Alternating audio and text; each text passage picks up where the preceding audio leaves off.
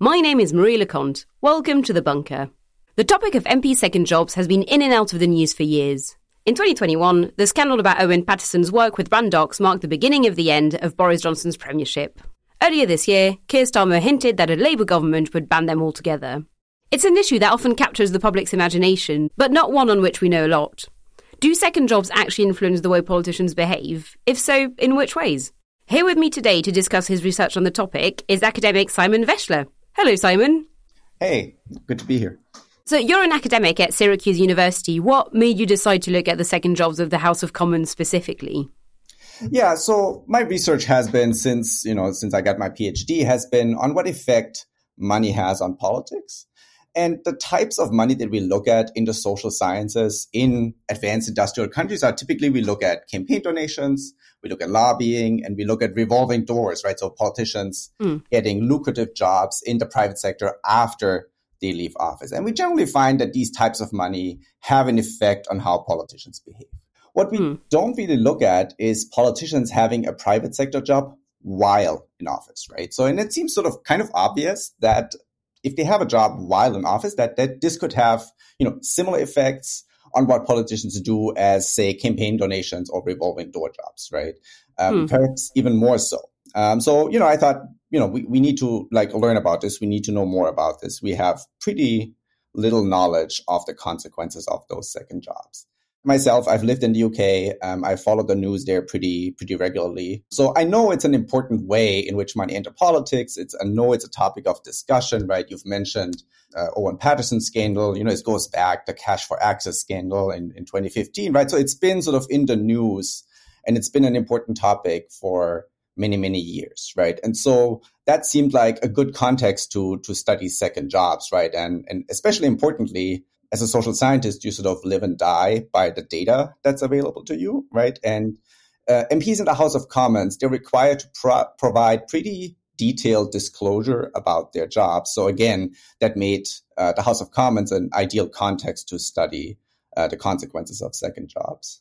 No, that makes sense. And so is British politics special in allowing lawmakers to have second jobs? No, not at all, actually. It's actually like in most democracies, MPs are allowed in one way or another to work in the private sector, right? So it's roughly, 3/4 to 80% of democracies, MPs can have second jobs, right? So that includes most European countries, right? So Germany, France, Ireland, Netherlands, right? So it's not just a topic in the UK, but it's a topic in many, many other countries as well, which makes it even more important to figure out what's going on.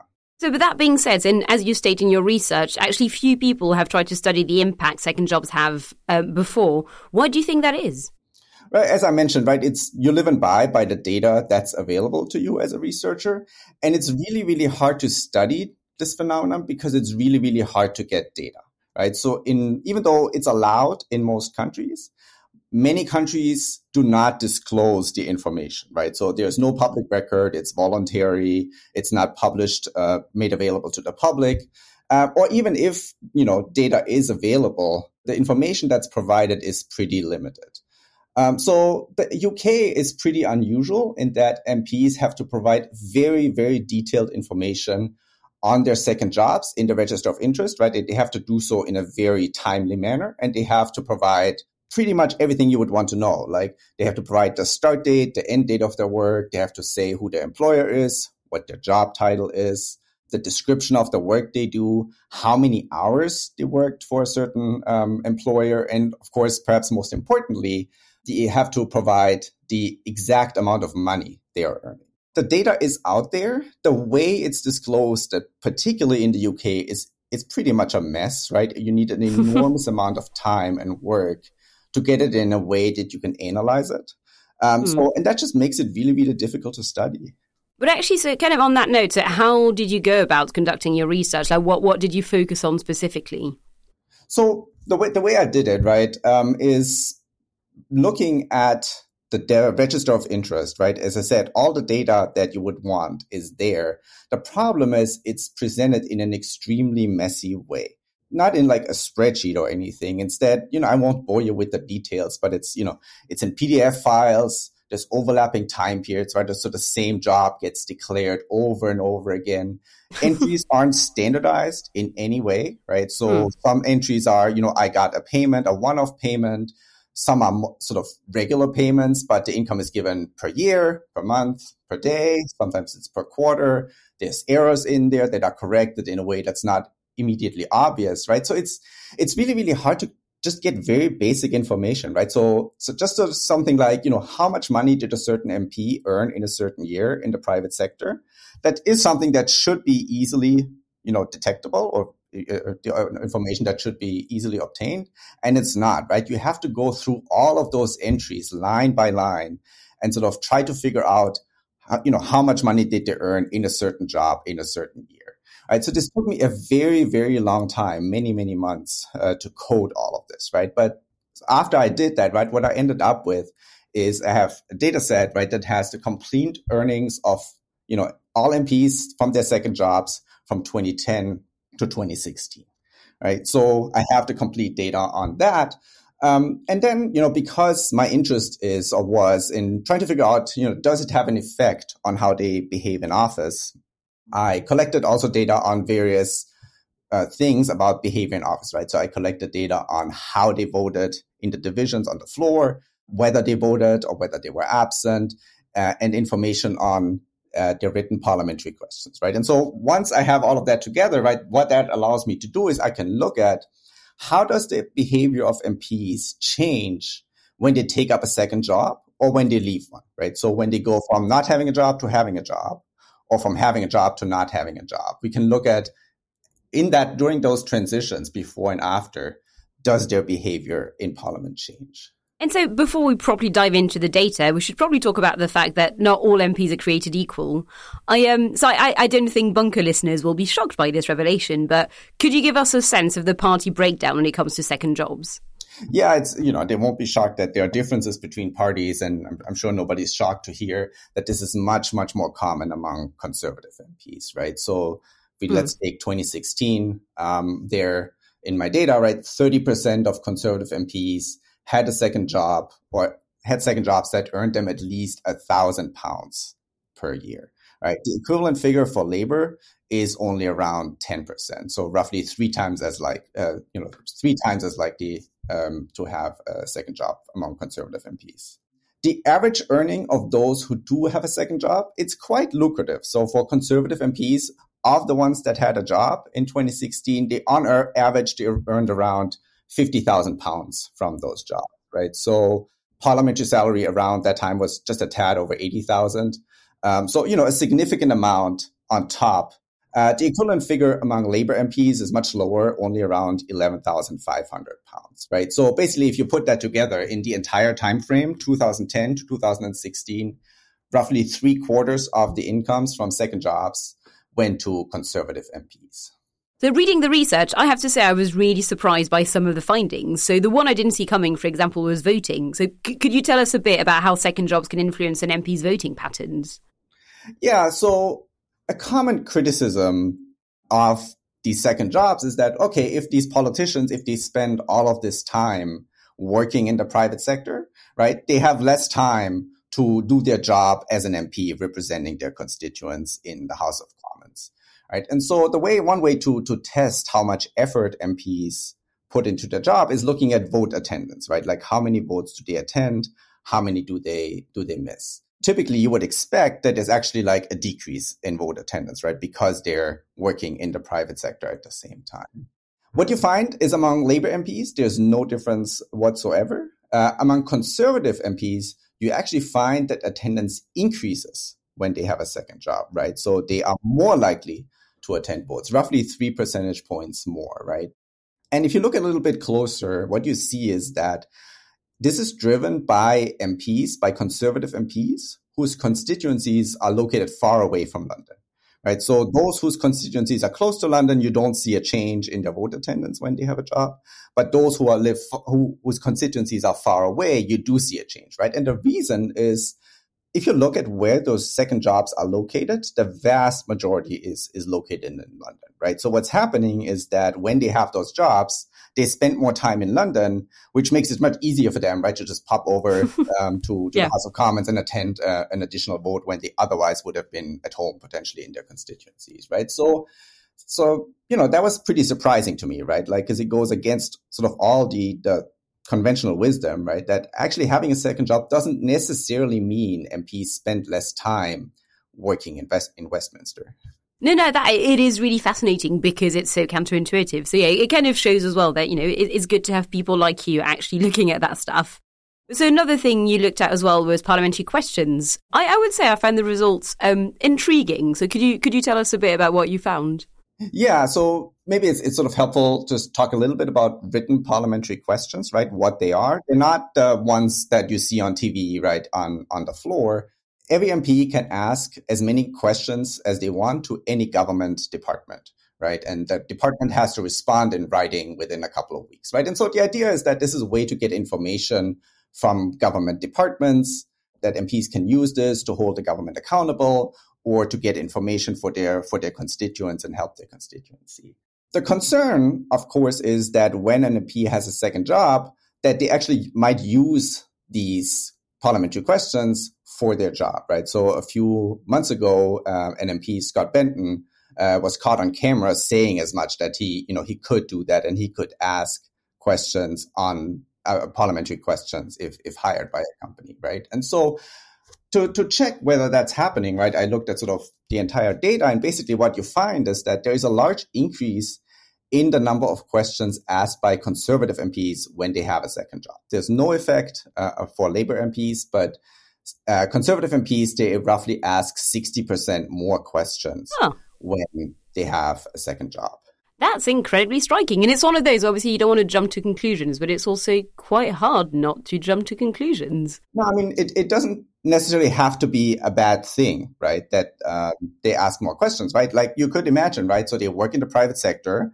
Maybe they learn about problems of the industry that they work in, right? And then they ask questions to the government to draw attention to those problems, right? So that's something that could be going on. But if you dig a little bit deeper, the data doesn't suggest that that's the case, right? So if you look at, who asks more questions, it's not that all MPs ask more questions when they have a second job, right? It's the increase is mostly among people in leading company positions, right? So people that work as directors or as board members, they are the ones that ask more questions. It's also not across all industries, right? It's those working in companies and what you could call sort of knowledge intensive industries side, right? So finance and law, that's where you see the biggest effects. They ask the most additional questions when they have a job. What you also see is that they don't ask more questions to all government departments, right? It's what you see is they ask more questions to departments that have larger budgets and that have more procurement spending, right? And so that's already sort of, the very special pattern of asking additional questions. And then what I did with a research assistant, we actually went and coded 18,000 questions and just looked at what are they asking about, right? And what we find is that when they have a second job, right, they especially ask more questions about internal information on department policies or department projects, right? So things like, what is the minister thinking about this? What is the state of that project, right? So, that's taken together. That's not necessarily a pattern that suggests that they are using these additional questions to hold the government accountable or to help constituents or to draw attention to certain problems, right? It does suggest that, MPs, at least consciously or perhaps unconsciously, are influenced by their jobs when asking those questions. It's one of those where I usually try to fight against the kind of move to the automatic move to cynicism in politics. But it feels quite hard not to be quite cynical listening to you talking about this.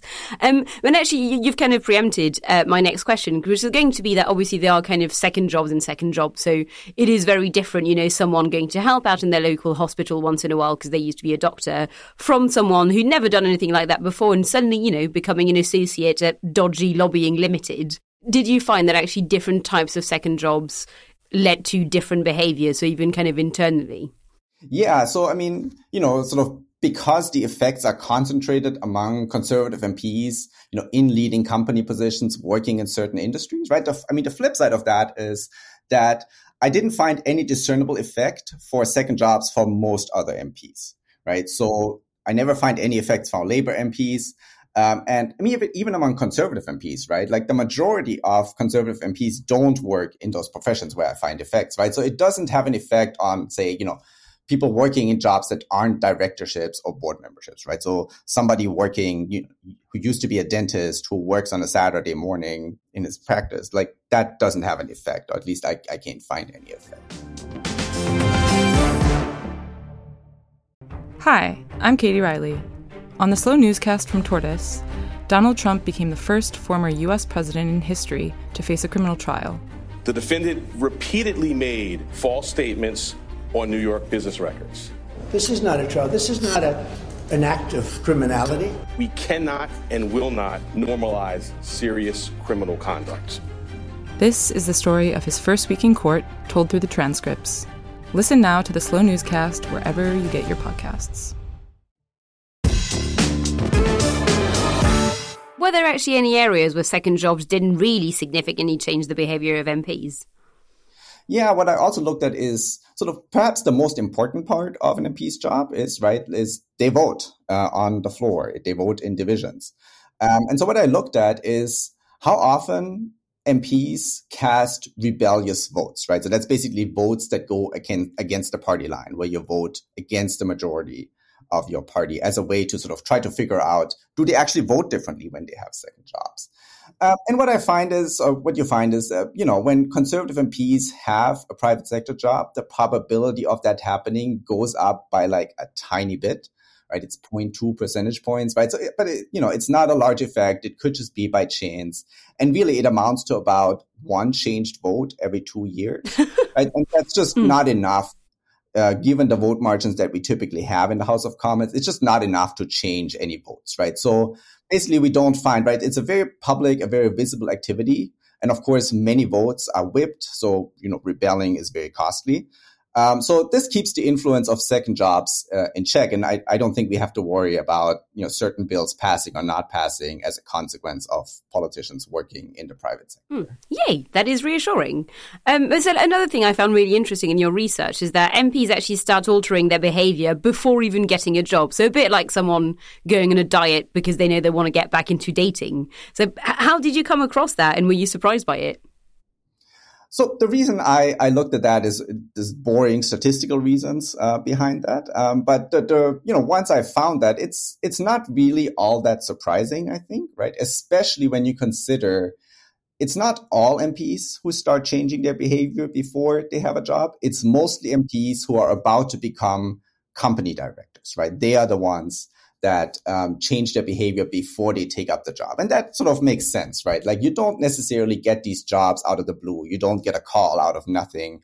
Do you want to be a director, right? It's typically, and you can actually show this in the data, most MPs who become directors, it's pretty straightforward to find out that they had a previous connection to the company, right? So maybe they've known the owner, they've had a friendship with them, they worked for the company at a previous point in time, right? So most of those MPs already have a connection to the company before they officially start their job as a director, right? So, I mean, maybe the better analogy is not that, you go on a diet before you get back into dating. It's, you've gone on a few dates with someone, it's going well, you get closer, right? And then while you do that, you change your behavior in a number of ways. So it's washing the bed sheets then. Sorry, that was a very crass joke. I apologize. Before you become a couple, right? But yeah, so another thing as well, and obviously you've entirely understandably focused on the House of Commons, but a big part of an MP's job is also what happens in the constituency. Like, is it?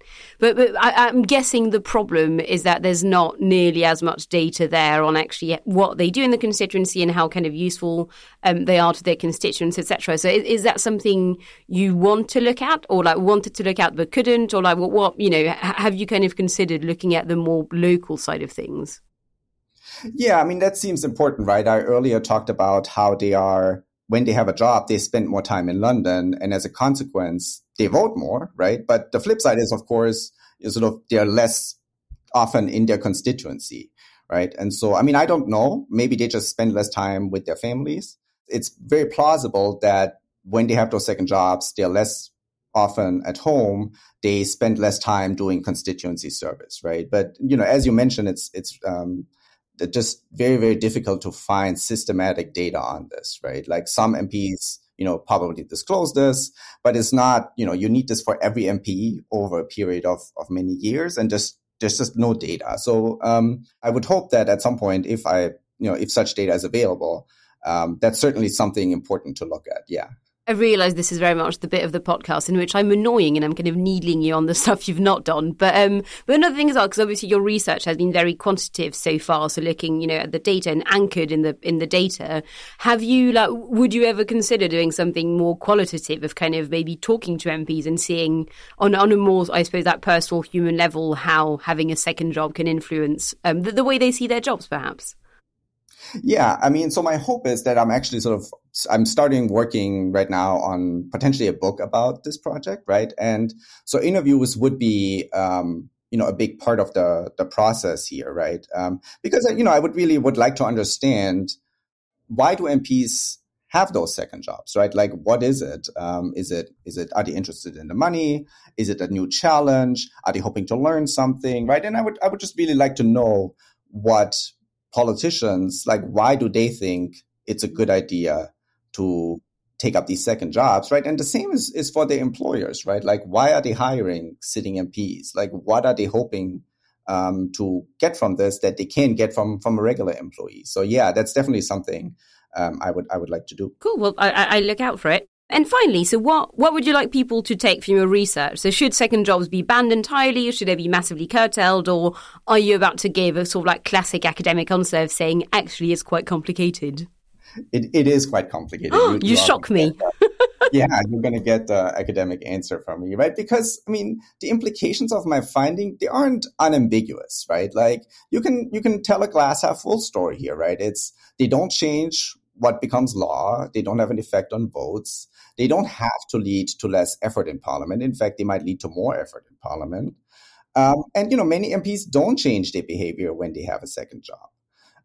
But you could also tell a glass half empty story, right? It's you have this targeted increase in questions among a significant number of MPs, right? And, of course, that's only the part we can see, right? The questions, they're on the record. Everybody can look at them. They're all online. There's a lot of things that MPs do that aren't recorded, that aren't online, right? And so, of course, this raises the question, does it have an effect on the emails they write, on the informal conversations they have, what they write in WhatsApp messages, right? And those are the kinds of things that we're not privy to. But, again, if you find these things, these patterns that I found in publicly available data, one can speculate what you can find in data that isn't available, right? But, ultimately, it's up to the voters, right? I think they need to decide if they're okay with their MP having a private sector job, if they're okay with their MP spending time for a private sector company and earning money from it, right? And my goal with my work is, just to provide a better basis to voters to make that decision in an informed way. That's both very diplomatic, but also generally very reasonable. Cool. That was so fascinating. Thank you so much, Simon. Thanks for having me. Listeners, if you enjoyed this podcast, you can back us on Patreon so we can keep making them. There's a link in the show notes, or just search Bunker Patreon Podcast. For as little as £3 a month, you'll get access to episodes early and without adverts, as well as exclusive merchandise offers. I'm Marie Leconte, and you are listening to The Bunker.